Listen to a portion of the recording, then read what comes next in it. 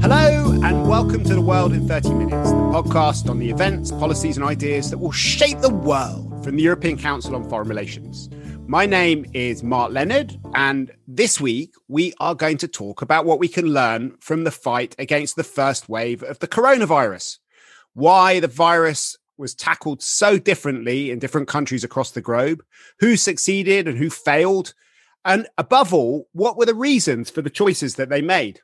I am really happy today to welcome Peter Baldwin, who is Professor of History at the University of California and author of a wonderful new book called Fighting the First Wave, Why the Coronavirus Was Tackled So Differently Across the Globe.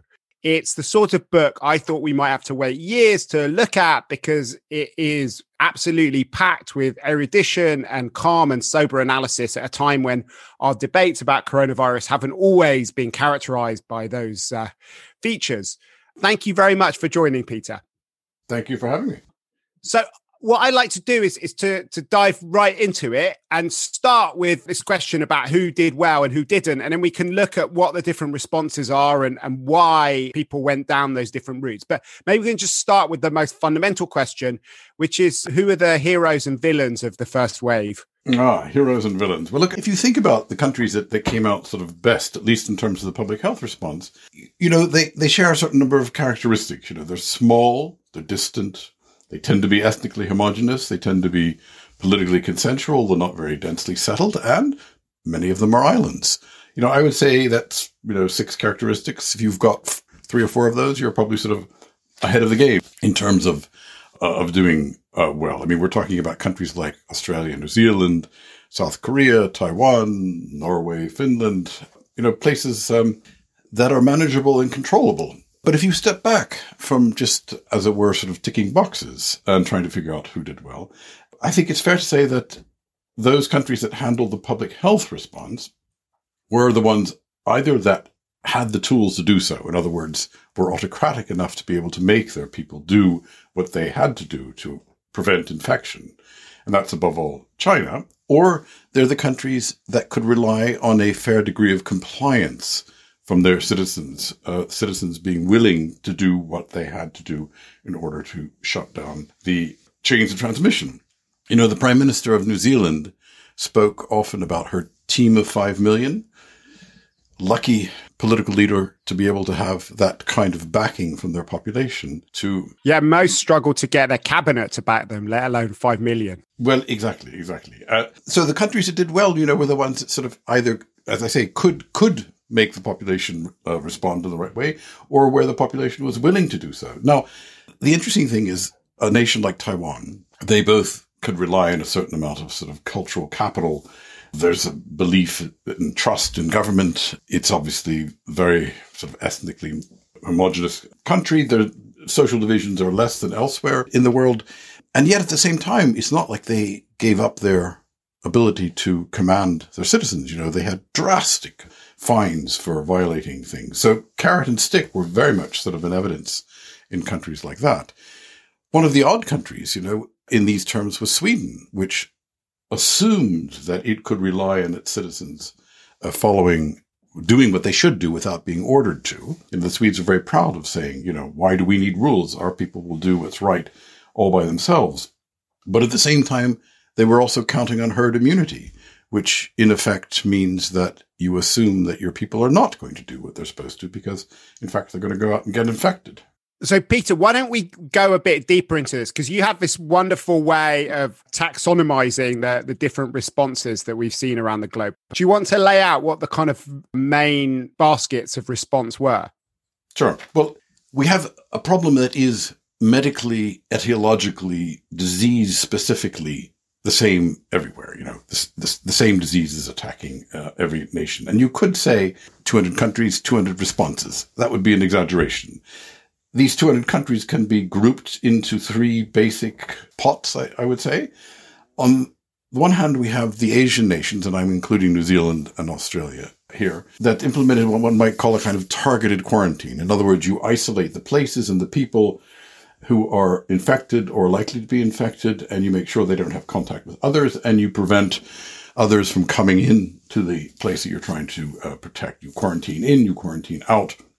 But you do so very specifically so that only a small part of your population is actually affected by these quarantines, and the vast mass of the population can continue with its lives fairly unaffected. So that's one group. Then you have the people, or the countries rather, who decided to implement what one might call a mitigation strategy, which is to say that you implement a certain number of restrictions. You say that when people go out in public, you have to distance, you close certain institutions, but on the whole, you don't impose any sort of drastic sanctions, and you allow the epidemic to sweep through your population, willingly accepting a higher degree of mortality than would otherwise be the case, and in return expecting some degree of herd immunity that will allow you not to experience the first wave better than other countries, but to experience a second wave with a now more immune population that therefore will be spared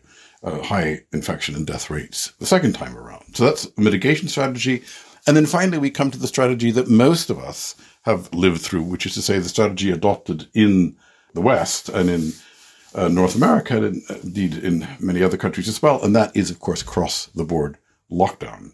These were the nations that didn't have the bureaucratic power or the nimbleness of political response to do the targeted quarantine that we find in Asia. And they were the nations that were not willing to take the risk of the increased mortality that the mitigation strategy brought with it. And your second basket, that's the Swedish. That's the mitigation. Yes, the one that the Swedes followed. And that involves higher mortality. So the lockdown nations did not want to accept higher mortality, and they weren't able to lock down in time to do a targeted form of quarantine. So instead, we ended with what we all have been living through, namely that the whole country shuts down at a very high cost to the economy, and of course at a very high cost to morale as we all sit sullenly in lockdown, wondering when we can get our lives back.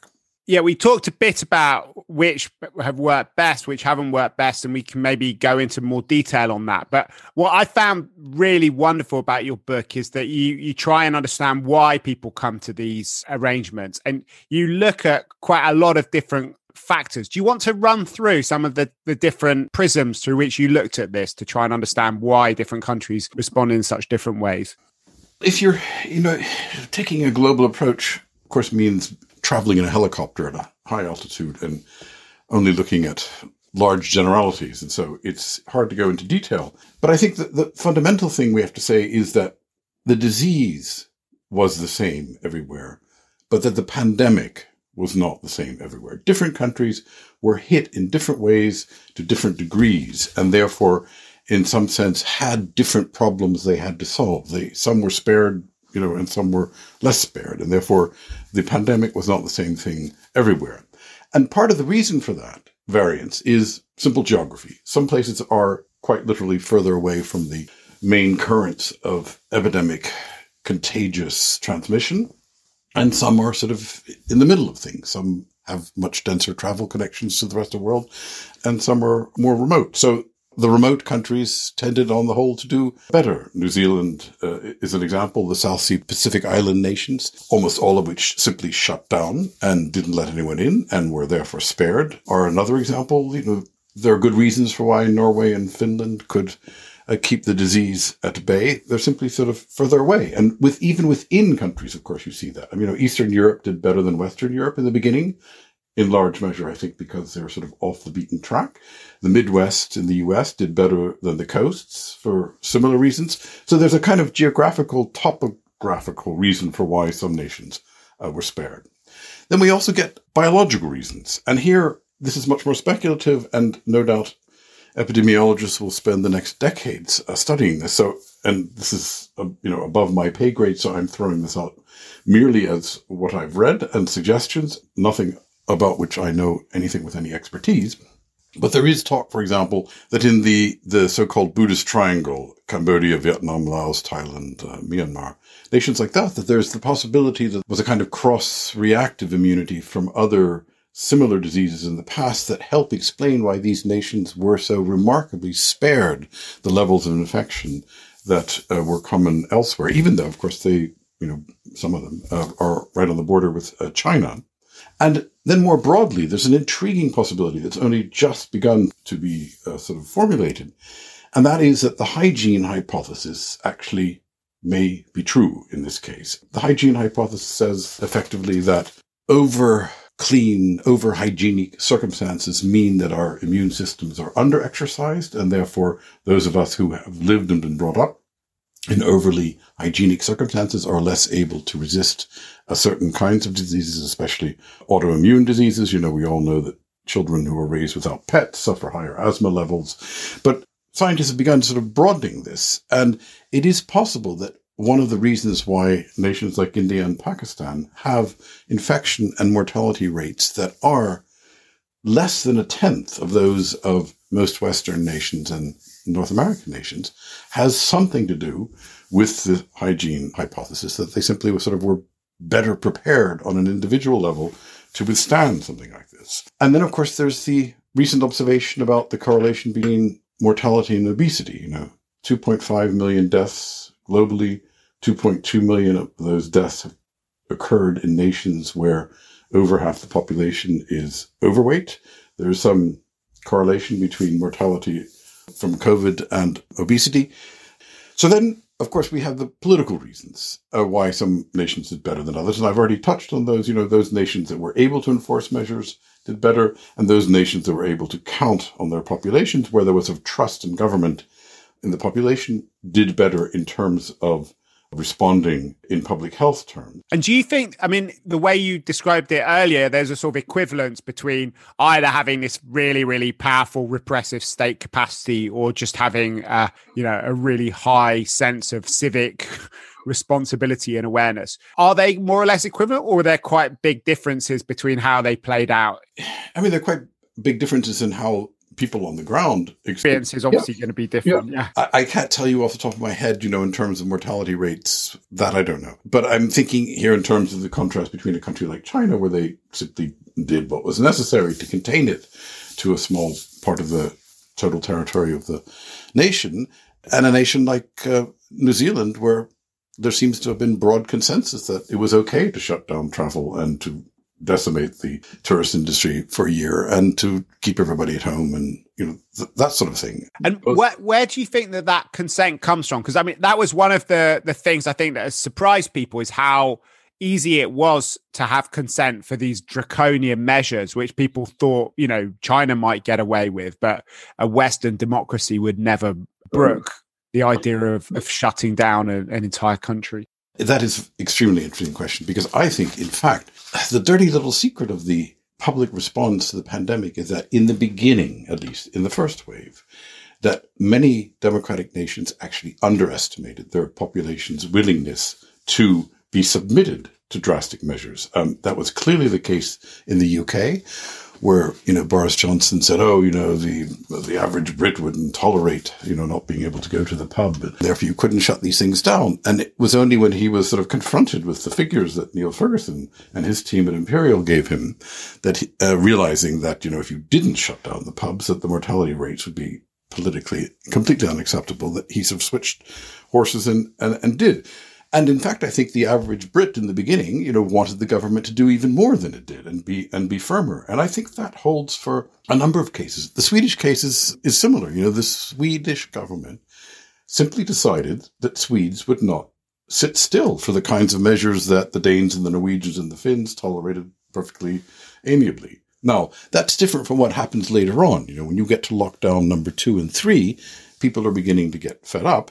And especially if there's a lot of variation and tergiversation in politicians' responses. The Tory government finally did shut down, but then it sort of U-turned on a lot of other issues, shutting down travel, opening it up again, shutting it down again. The consistency is I think, a major element. It would have been significantly better had nations shut down brutally for a shorter period of time than a kind of sort of half-hearted shut some things, leave some things open, muddle along, sort of jollying people along, but not really getting the task done.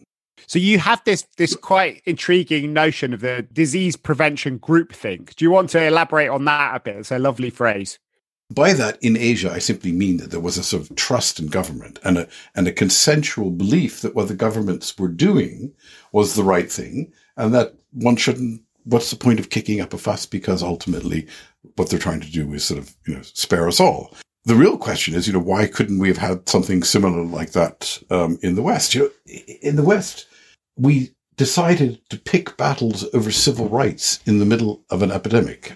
I mean, don't get me wrong. I don't want to come off sounding like some kind of, authoritarian curmudgeon, but is the middle of an epidemic really the time to worry about whether a tracing app on your phone violates your privacy by transmitting your location and not just the proximity to other people who may or may not be infected? I mean, I'm happy to fight these battles later. I'm happy to have phone apps that, are taken off phones once the epidemic is over. But it seems to me in the midst of an epidemic, a phone app that allows authorities, public health authorities, to trace people who are potentially infected and to alert them if they've been in contact with others is a good thing, not something to sort of begin fighting about. And the same for masks. The idea that in the midst of a pandemic, democratic citizens start to insist that being able to, or being required to wear a mask, that this is somehow a violation of their civil rights strikes me as little short of lunacy. Masks are not at the beginning, but became an obvious precaution. And it's hard for me to see why they are a great violation of civil rights and why it shouldn't be perfectly obvious that one wears them when going into public. But if you look at the places, it's very interesting to look at the whole question of mask compliance because, of course, in Asia, it's absolutely second nature. You put on a mask when you go out, just like in the old days we used to put on a hat when you went out. Nobody even thinks about it. In the US, for all the protests against mask wearing, compliance has been pretty good. I mean, on the coasts more than in the heartland and so forth, but still, on the whole, very good. Where you get real serious mask resistance is, above all, in Europe, and not just from extremists, but, from governments. Angela Merkel, for all her virtues, was not a great mask wearer and didn't do much to sort of inspire. No more than Trump, of course, but, in a similar category in those terms. And mask resistance, the strongest mask resistance, comes in the Nordic countries, where the premise of their cultural ethos is supposed to be one of solidarity. And yet they can't put on masks. I don't think it was until December of last year that it finally became recommended to put on masks when you went into public transport. It's extraordinary why Scandinavians think that masks violate their, God-given rights to breathe on others. So you spent a lot of time in Sweden over the years, and Sweden is one of the most vivid examples of the book, and it is this kind of strange outlier in the European context. Do you want to say a bit more about what we can learn from the Swedish experience? I mean, Sweden occupies a lot of space in the book precisely because it is so unusual. The Swedes alone, well, that's not entirely true. I was going to say the Swedes alone among the Western democracies went their own way, but some of the Netherlands took a similar approach, not quite as dramatic. Iceland as well. Iceland has the great advantage of being able to control movement in and out even more thoroughly than the Swedes can. I mean, there are a number of countries. Japan arguably took a similar approach, but the Swedes, really made a point of striking out on their own, and that it is almost inexplicable, I would say. It's still something of a mystery to me. They completely U-turned on their traditional approach to contagious disease. I mean, as recently as the AIDS epidemic, the Swedes were among the strictest clampdown nations when it came to restricting the rights of HIV positive people. They were in a camp all by themselves, along with the Bavarians and the Cubans and a few American states and North Korea, in actually going so far as to imprison people who were HIV positive and refused to agree that they would practice only safe sex if they weren't locked up. So they were very strict in terms of following traditional contagious disease practices inherited from the 19th century. And then in this particular occasion, they decided just to throw it all overboard and go in a completely different direction. And this is why your question about groupthink, I got confused and thought it applied to Sweden, because in this case, one of the explanations is that there was a kind of capture among the highest ranking civil servants in the public health bureaucracy who all agreed. They were all trained by each other. They were all friends. They all sort of succeeded each other. When one retired, his student would then sort of take the job over. Tegnell is a student of Giesecke, and I think there's a sort of a cluster of people who all sort of studied in the same place and were trained in the same way. And they decided that this was the right approach, and the politicians were not about to contradict them. And so they effectively got to run the show for the entire year. Indeed, they're still in power, inexplicably to me, even though, as far as I can see, it's been a colossal failure. And, you sort of begin to wonder, what does it really take to get fired in Sweden as a bureaucrat if you've made a hash of things? So your book is obviously not about the whole corona story, because that's still ongoing and we're going to have to live with it and through it, I think, probably for a number of years. And then it will take even longer to have proper analysis about all the twists and turns in the story. But one of the things which is striking is a lot of the countries which seem to be doing really well in the first wave, which you write about, and now under a lot of pressure. Germany's a very good example of that. I mean, how do you see the story continuing? I imagine there'll be some more volumes in your study as we go further into the coronavirus story. Well, the great annoyance of writing contemporary history is, your contemporaries are a bit unpredictable and they continue doing things even when you've put the book to bed. So yes, I wish I now need to write another chapter at least and possibly revise. But so here's the thing. The public health response is only one part of the response, because there's an even more important response, and that is the medical/vaccine response. And the actors in that story are totally different from the actors in the public health response. So the big actors in the vaccine story are, of course, the US and the UK, with their big biomedical establishments and their ability to bring, half a dozen vaccines to fruition in extraordinarily short time. In this case, of course, too, for the first time in world history, Russia and China are players in the same league, and that's intriguing. Although in both cases, it's a mystery why it is that they're not vaccinating their own population, but instead flogging their vaccines in the third world. I mean, I think we understand it geopolitically, but what does it say about their response at home that that's what they're doing? In any case, my point is that the vaccine response, those who have done well there, are a entirely different group of people than those who did well in the public health response. You can say what you want about Trump's public health response, but he certainly got the vaccine business more or less right, in the sense that he spent $18 billion getting vaccines, up and running. In comparison, the Europeans, I think, have spent something like a little less than 4 billion, the larger population, pre-ordering and research and development and that sort of thing. So the bulk of the financing has come from the US, and now the UK and the US are the ones who are sort of among the big nations, the ones who are doing best in terms of rolling it out. And in the meantime, as we know, the European nations have, who did arguably better in the public health response, have sort of stumbled in this response. Now, I think there's a connection here, because why are some countries particularly interested in a vaccine and sort of, desperate to get it out and done? It seems to me the answer is that technology trumps politics. These are the nations that did not do well in the public health response. They did not do well because they could not command the compliance that they needed within their populations to do the right things for a sufficiently lengthy period of time. And so they need the sort of technical fix of an exit through the vaccine. And that is precisely what they've been able to do. They have permitted the world the exit strategy.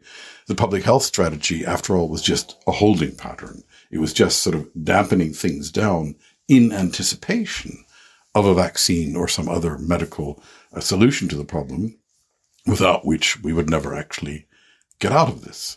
So in that sense, the story continues. And then not only do we have the vaccine development story, but we have the vaccine rollout story, which is sort of an amplification of the vaccine development story, that the same countries that developed it are also, it turns out, the ones who are rolling it out most dramatically. So one of the really interesting themes in your book is about the whole question about the state and how the relationship between the state and civil society, the state and the economy, and how that gets changed through these pandemics. Do you want to say a bit more about that? Trust in government is obviously a huge factor in terms of whether a nation handles a pandemic well or not. And those nations where that trust is not high, those nations that are fragmented ethnically, politically, religiously, those are not the nations that did well. Again, if I may go back to the Swedish example, I know I keep on harping on this, but Sweden is very interesting, in this pandemic, precisely as a kind of a bellwether. The Swedes assumed that their population would do the right thing voluntarily. Well, how do you do something voluntarily? That implies a kind of communal mentality, common approach. Can a modern multicultural society assume this any longer? The Swedes, in a sense, their basic cultural presupposition was that their society was sort of monocultural in the sense that everybody agreed to certain kinds of behavior. But in fact, it turned out, of course, the Swedes are like every other democracy in the West. They're highly multicultural. You can't take any particular behavioral precepts for granted. And of course, the people in the Swedish population who were hardest hit were ethnic minorities and other, and I'm putting this in quotations even though you can't see it, other outsiders from an ethno-national Swedish point of view, outsiders, just like in every other country. But most other countries realized that pretty quickly that, the disease was hitting different parts of its population quite differently, and that it had to pay attention to this, and that you had to do things like, make sure that when you start rolling out the vaccine, that it goes into neighborhoods that wouldn't otherwise necessarily be able to take it up as easily, that it goes into them preferentially. All these sorts of approaches that assume multiculturalism were ignored by the Swedes in that they based their response on a kind of groupthink that simply didn't exist any longer. Okay, we're running out of time, but I want to ask you one more question, which comes from the conclusion of your book, where you have this quote where you say, "Nothing will ever be the same. We've seen it all before. These are the two rocks between which historians pilot their ships." So what do you think the lasting effects of the fight against the corona pandemic will be? When you look back at 1918, more deaths than the war, and yet historically forgotten, 1918, the Spanish, who even knew about it until we were in the midst of something similar ourselves, then it gets dredged out and now everyone pays attention to it. Is that going to be the same effect here? Is this going to be a kind of thing that is different from a war that, we will get through it and then we'll sort of have forgotten about it again in 10 years? I certainly hope not. I do think one big difference is going to be that there's going to be a lot more funding for public health. And I think we're going to pay a lot more attention to matters of public health. Or if we don't, we are damn fools, and then we'll deserve whatever hits us the next time around. Whether there's, more faith in big government, whether big government is going to sort of play a larger role, it's certainly sort of playing a larger role in the economy. Deficit spending and that sort of thing is obviously up by orders of magnitude. So we're going to be living with the financial and economic consequences of what went on this past year for a long time. If nothing else, how to get the spending back down or how to pay off the monies that were used. So, all right, we'll have to get you back to talk about things as they develop then. We'll have to wait till volume 2 in your study comes out, or even before then, you can give us a preview on the podcast. There's one thing left to do on the podcast, and that's our bookshelf segment. I, of course, recommend Peter's book, which is available in all good bookshops, and we'll put up a link to it online. It's called Fighting the First Wave, Why the Coronavirus Was Tackled So Differently Across the Globe by Peter Baldwin. But Peter, what's on your bookshelf? Well, if we're sticking to the topic here, it's interesting. A lot of books have come out already. There's a book by Jonathan Calvert and George Arbuthnot on the British response. It's coming out, I think, sometime this week. And there's a book by a guy named Johan Underberg that will be out in English translation eventually, called The Herd, which is about the Swedish response. And I suspect that they will amplify and give lots of detail to what I've suggested in my book, which is that, both of these governments made plenty of mistakes along the way and didn't respond very well. But if you're asking sort of more generally, one of the most remarkable books I've read in recent memory, I have a book coming out in the fall on crime and punishment through the ages. And of course, The Gods were the first policemen, the first punishers, the first enforcers. And there's a book by an Oxford historian named Alan Strathern called Unearthly Powers. And it's an absolutely extraordinary book about the fundamental shift in human thinking that many of us know little about. At least I confess to having been greatly enlightened by it. That sounds absolutely wonderful. So we'll put links up to all these publications on our website, which is ecfr.eu/podcasts. But for now, from Peter Baldwin and myself, Mark Leonard, it's goodbye. The researcher of ECFR's podcast is Lucy Halpenthal, and our editor is Marlene Riedel.